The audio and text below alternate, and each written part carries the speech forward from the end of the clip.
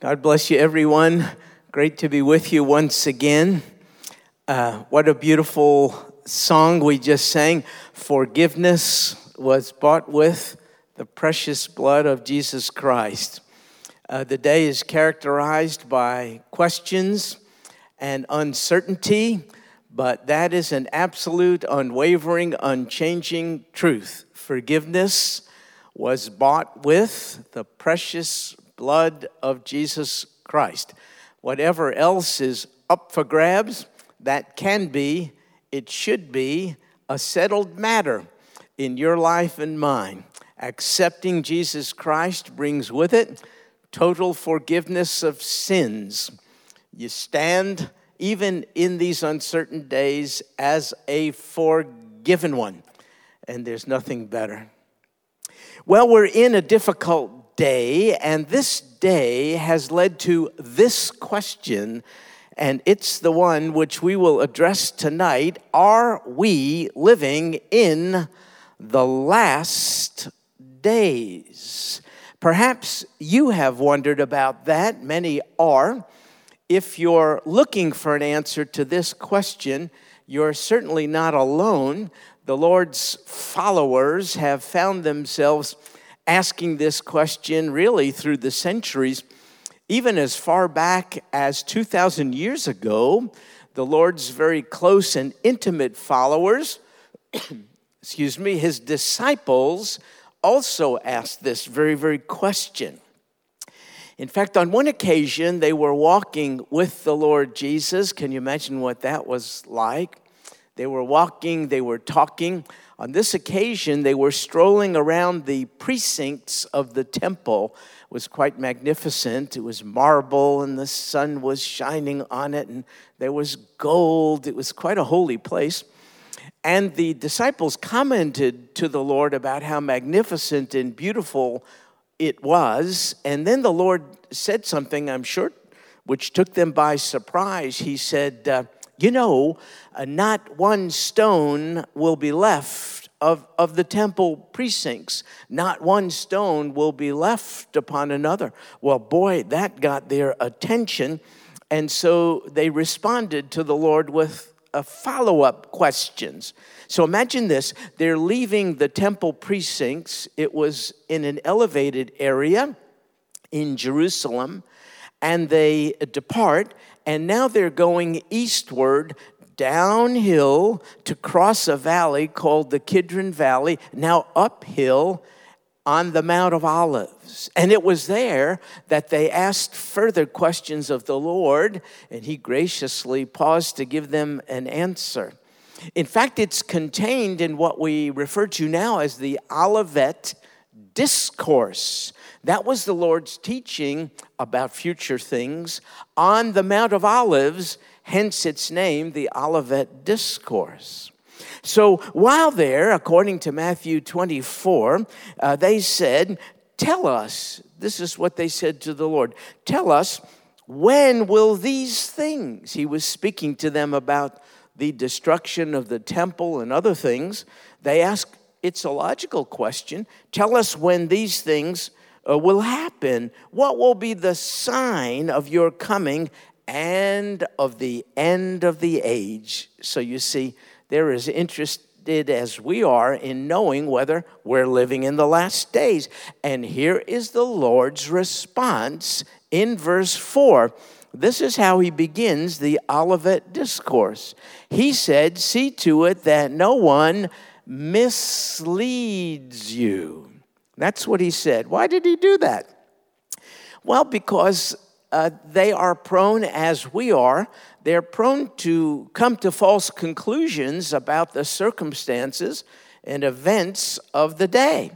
And so before the Lord got more specific, he issues this warning. You can misread the circumstances of the day, and you may even be prone to being misled by those who are coming to false conclusions about what's happening in the day. And so the Lord's first statement is in the direction of not being misled. I think this is behind it. They wanted to know, Lord, are we living in the last days? You will soon see, I think, that his answer is yes and no. Yes, we are living in the last days, but no, we are probably not living in the last days of the last days. And so now what the Lord begins to do is to tell them the normative circumstances that characterize the last days, though not necessarily the last days of the last days. So I've used this phrase last days now about 15 times. It has a technical meaning. Listen, the Lord Jesus came the first time to suffer, to die. He was buried, then rose from the dead and ascended to heaven. That was his first advent. You and I look forward, hopefully, expectantly, to his second advent when he comes again. In between his first advent and his second, we can call that the inter-advent period. And that period is called the last days. From the first coming of the Lord Jesus to the second coming, that is referred to as the last days. Sometimes it's called the church age. So for 2,000 years, we have lived in the last days, though not in the last days of the last days. Be careful about coming to a quick and false conclusion about that. Here's what you can conclude from the circumstances in our days. They confirm that we're living in the last days. And so what the Lord is going to do now in verse 5 of Matthew 24 is begin to share with his disciples then and now some of the characteristics of this lengthy period known as the last days. Here's one. Many will come in my name. That doesn't necessarily literally mean that they're going to claim the name of Jesus. It actually means many will come in my place. They will try to persuade you they're the answer.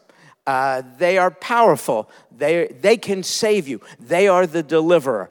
In the last days, beginning from the Lord's first coming, ending in his second coming, during that period of 2,000 years, one of the characteristics will be many will come in my name. What will they say? I am the Christ. I am the one you should depend on and look for. Sometimes politicians do this, sometimes others. And the Lord says, don't get nervous. This is a characteristic of the last days. Many will come in my name, and they'll say, I'm the Christ. And they will, here we go again, mislead many. And so the Lord is essentially saying, be wise about this. This is a characteristic not necessarily of the end of the end. Maybe it's the beginning of the end. And so the Lord goes on now to give a further characteristic of the last days. It's this. You will be hearing of wars. So this is another false teachers, one of the false messiahs. One of the characteristics of this lengthy period known as the last days or the church age. Here's a second characteristic. You'll be hearing of wars, not just of wars, even rumors of wars. What do? Well, see to it that you're not frightened, for those things must take place. It's inevitable. Don't be afraid of it, says the Lord. Don't be unduly shocked and surprised. These things must take place. But look, that is not yet the end. So you can see how we could be misled. In the world today, you can hardly put your finger on any place on the map and find a place at peace. There's hostility and military buildup all over the world. It's a little unnerving, and one could say the end is in sight, and the Lord is essentially saying, take it easy, relax, don't be shocked, surprised, don't be frightened. These things simply have to happen. However, don't misread them. These things are not necessarily yet the end. These are signs of the last days, but not necessarily the last part of the last days. Well, there's more. In Matthew 24, verse 7, the Lord says this, nation will rise against nation. We've seen this, of course, in World War I and World War II. Kingdom against kingdom, and in various places there will be famine and earthquakes, all kinds of circumstances. Luke, in the parallel account, even mentions in these last days there will be plagues, maybe like COVID. And so what characterizes this lengthy period, technically known as the last days, are things like wars and conflict and famine and earthquake and plagues. And so the Lord is, again, warning his disciples, don't be misled by all this.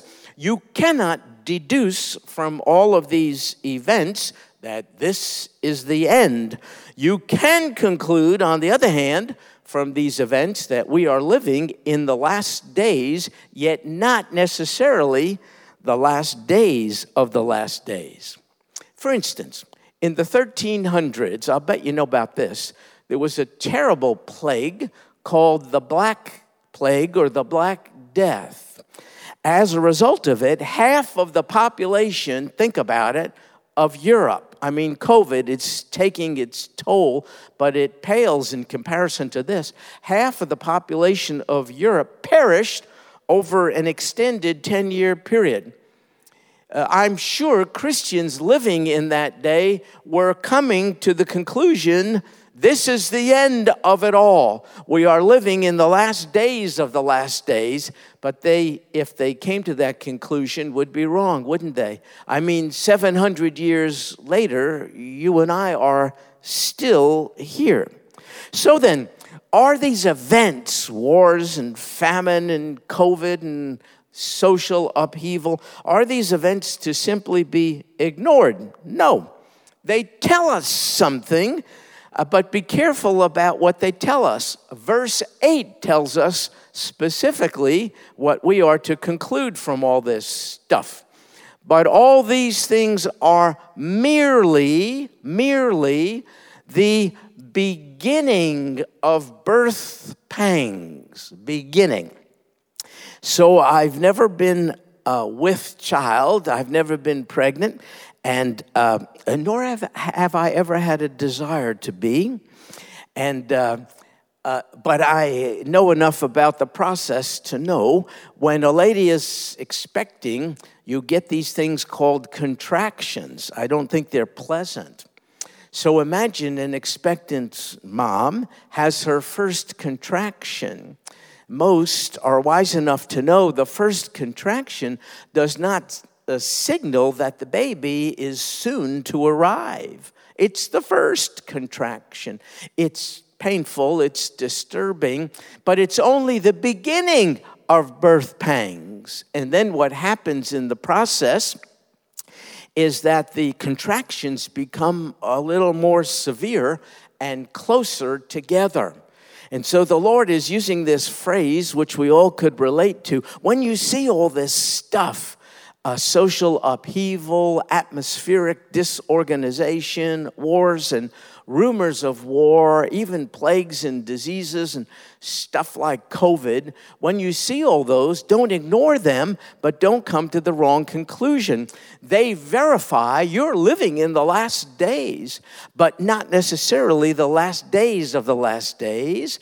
What you can accurately conclude is that they're beginning of birth pangs. And so they're not necessarily the end of days, but they're certainly indicators that we are in the last days. Now, even though I have sort of disputed the notion advanced by some sensationalists that the end is near, I dispute that.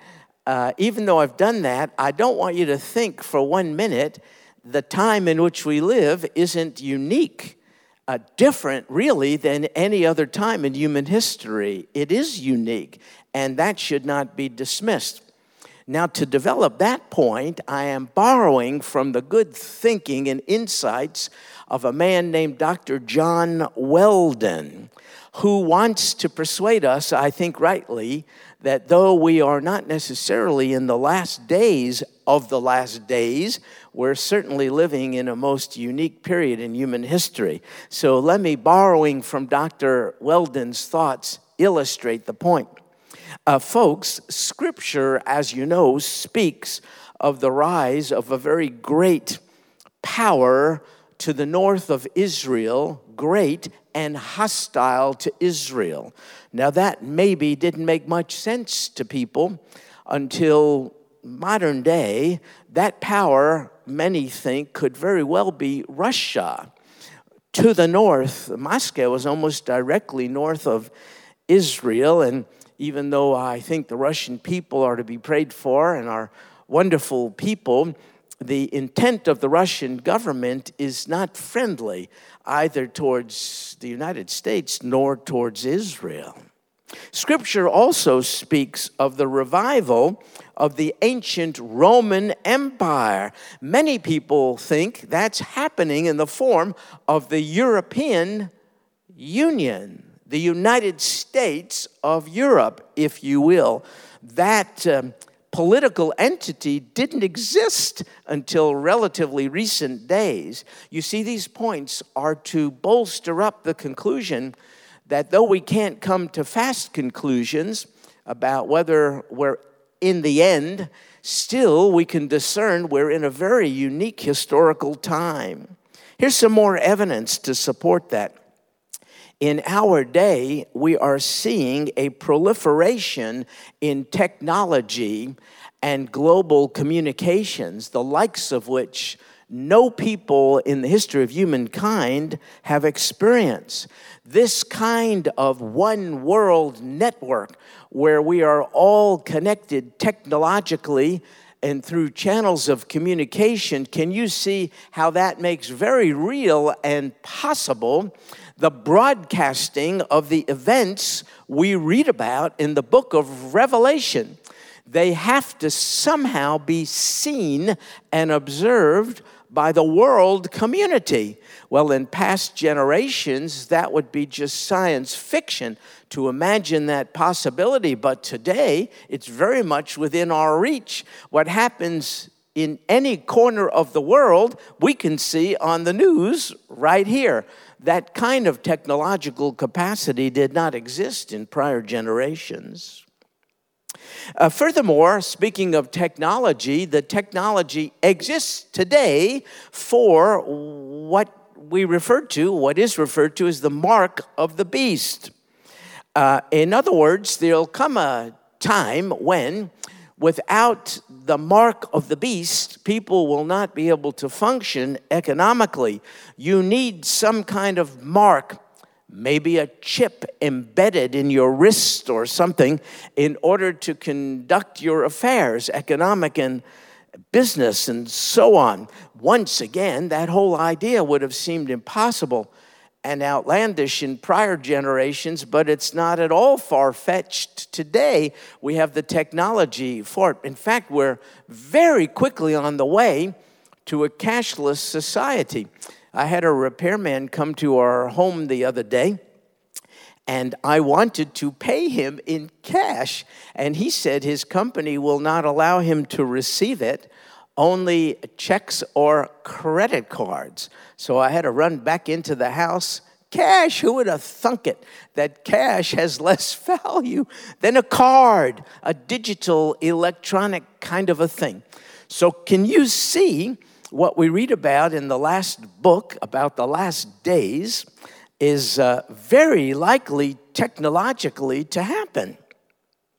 Here's another indication that we are living in a very unique day.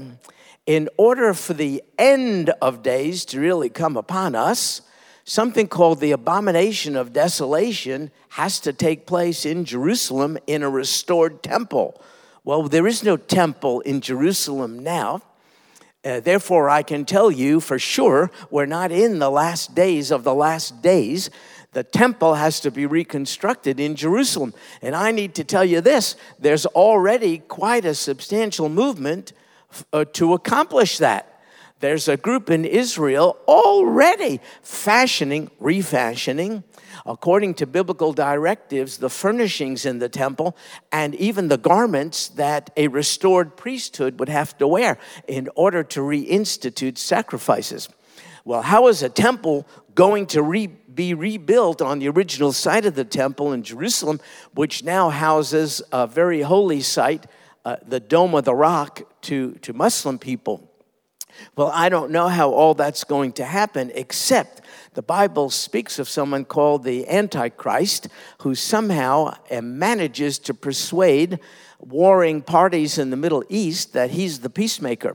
Israel will sign a peace covenant with him. Israel will lay down her arms, and then before long, this personage, very charismatic person, who will see to the reconstruction of the temple in Jerusalem, he will demand that the Jewish people worship him in that temple. That's called the abomination of desolation. Daniel speaks about it during a period of time in the end called the time of Jacob's trouble. Have you been reading the news? Peace covenant has been signed by the United Arab Emirates and Israel. This is really striking. Now, 2 other Arab nations have already signed peace accords with Israel. Jordan did in 1994, Egypt even before. But those are very limited and partial. You still can't fly, if you're an Israeli, back and forth into Egypt or Jordan. There is no really close exchange of information and data. But the UAE, United Arab Emirates, a Sunni Muslim country, has signed a pretty expansive peace accord with Israel. They're already working together on approaches to the coronavirus. There's some thinking that they will conduct military exercise together. You see, they're both concerned about Iran and its increasing influence in the Middle East. Iran is also a Muslim country, but those are Shiite Muslims. And the Shiite Muslims and the Sunni Muslims have tremendous animosity and contempt for one another. And so it appears there's a distribution or a rearrangement of power in the Middle East in our very midst. The UAE is a Sunni Muslim country now entering into alliance with Israel, and it looks like that's perhaps the precursor for other Sunni Muslim countries, maybe like Bahrain, maybe even Saudi Arabia, to maybe even Sudan in North Africa, to also make a peace deal with Israel. Holy Toledo, things are changing, folks, by the moment. All this, you see, is a foreshadowing of an ultimate peace covenant to make peace in the Middle East, to be ushered in by this mysterious character, the Antichrist, who will see to the rebuilding of the temple in Jerusalem. Folks, that is already underway in our day, but it has not been in prior days. Therefore, well, I can tell you this, I don't think this is the end, but we're sure closer to it than any other generation that has come before us. What about this? Do you notice the increasing persecution of Christians worldwide? Now, Christians have been persecuted throughout the last days from the first advent of Christ until his second advent. That will be the case. But I think Christian persecution is really on the upswing. Just some samples. A wonderful Christian missionary, father of 4, was recently brutally murdered in India by Maoists. 1,202 Nigerian Christians have been killed in the first 6 months of 2020, this year alone. China recently mandated Christians to take down crosses and any image of this Jesus and instead worship communist leaders instead of God. This is happening, folks, in our day. And so the increase in Christian persecution, in my opinion, has a kind of unique flavor we've never quite seen to this extent before. Furthermore, the book of Revelation, do you know about this? Teaches about a great army from the east, that is to say, from the east of Israel, consisting of 200 million soldiers who are one day going to march in conquest of Israel. Up until recent days, there has been no such army on earth that can amass 200 million soldiers, but China, now a superpower with perhaps the world's second largest economy, is able to assemble that many soldiers today. That has not been the case until this day. Here's another indicator that we are living in a very unique day. Global evangelism is predicted prior to the return of Christ.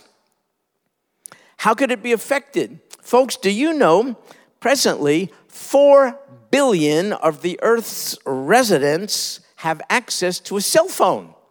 Just that alone could reach 4 billion. Just your goofy little cell phone alone, the technology behind it could make contact with 4 billion people on earth and share the gospel with them, let alone all other means of technological communication. And so worldwide evangelism is very much within our reach in this generation when it has not been to this extent in any prior generation. How about this one? Are you aware of the increasing anti-Christian tendencies in the good old US of A? I mean, it has not been quite like this. We've not seen this before in our own country. In fact, there was a time when there was general acceptance of Christian ethics, moral imperatives, in the Christian value system in our society, even by non-believers. Well, folks, that has really changed almost overnight. Let me illustrate. The city council of Somerville, Massachusetts, recently legally recognized something called polyamory as being legitimate. What that means is you can have a group of 3 or more people. They can now register with the city and thus receive the same legal rights accorded to any married couple. Folks, that is a very severe departure from the one man being joined to one woman idea of marriage, which has been up until now embraced even by non-believers. Netflix, you know about Netflix? They've just recently introduced a series in which they've introduced a transgender character in a kids show called Babysitter's Club. I mean, it used to be that stuff would not find its way onto the airwaves, but now it's pretty commonplace. Illinois has recently adopted a law requiring that LGBT history lessons, requiring lesbian, gay, transgender, bisexual history, requiring LGBT history be taught in all public schools in the state of Illinois. Now, folks, that is a radical departure from the Judeo-Christian mooring points of the United States of America. How about this one? A recent study reveals a 60% spike in class time in public schools devoted to evolution in the last 12 years. Not the creation account by no means. 60% increase in evolution being taught in public schools. So can you see this is a unique day in this negative sense, a departure from a fundamental Christian value system? And also this one, among those claiming to be Christians, we're seeing an increasing falling away. Now, I said professing to be Christians. I do not believe someone truly regenerated can lose their salvation. One of the marks of the authenticity of the Savior's work in that person's life is the permanence of the gift of salvation. And so, however, those claiming to be Christians, but in my opinion aren't really, a number of those are really apostatizing and abandoning even the profession of their faith. For instance, a very well-known Christian author of Christian children's books, has recently announced he is gay and has therefore divorced his wife. We're seeing more of this. The former lead singer of a pretty well-known Christian band recently shocked the world by indicating he is no longer a believer. I point that out because one of the signs of the end times is this increasing kind of apostasy by those only professing to know Christ. So I'll share with you this. 1 Timothy chapter 4, verse 1. But the Spirit explicitly says that in later times, some will fall away from the faith, paying attention to deceitful spirits and doctrines of demons. And folks, we're really seeing an increase in that sort of thing. How about this one? This is the first time in human history. See, another evidence of the fact that though we may not be in the last days of the last days, we're in unique days. For the first time in human history, Russia and Iran are in a military alliance, for crying out loud. And both are seeking alliances with Muslim nations in conformity with the pattern of things revealed in Ezekiel chapter 38. Read it. We've never seen this kind of thing before. And then this one. Have you heard about Israel? It was reestablished as a state in 1948. And so for the first time in 2,500 years, Israel is once again a fully sovereign nation. That didn't take place until 1948, our day. In fact, it says in Ezekiel 36, God speaks, I will take you out of the nations. I will gather you from all the countries and bring you back into your own land. And folks, that is happening in an increasing way. I'll tell you why. Anti-Semitism is really picking up steam, here we go again, around the world, and in particular in Europe. As a result, many of the Jews living in places like Germany and France who haven't forgotten the Holocaust, they're packing up and leaving while they can still get out. And so the immigrants to Israel, Jews leaving their lands to go to the Holy Land, is increasing in unprecedented rates, even during this time of the outbreak of the coronavirus. And so you can see how what God said in Ezekiel 36, I'm going to bring you back into your own land from all the countries of the world. You can see how that is really, really increasingly taking place even in our day. Well, my point in all of this is to tell you that though we don't know for sure whether we're living in the last days of the last days, we can know for sure this is really a unique time, and it is bringing us closer, I think, to the return of the Lord Jesus than at any other time. So what are we supposed to do? How about this?